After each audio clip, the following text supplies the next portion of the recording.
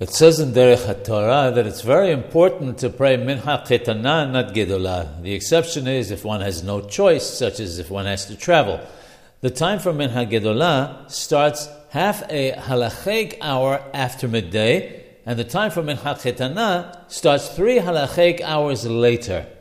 On Shabbat, however, since one should strive to eat the third meal, Seudah Shlishith, after Minha, one is permitted to pray an early minha in order to eat after it.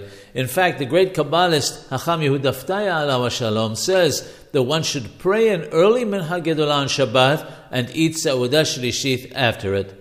Rab Mordechai Eliyahu alav Shalom comments that this applies to his days when people prayed early in the morning and had their Shabbat morning meal by 7 or 8 in the morning.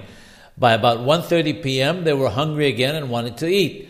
Since nowadays most people sleep till later on Shabbat morning and are not ready to eat the third meal till later in the day, they should wait to pray the later Minha Ketana.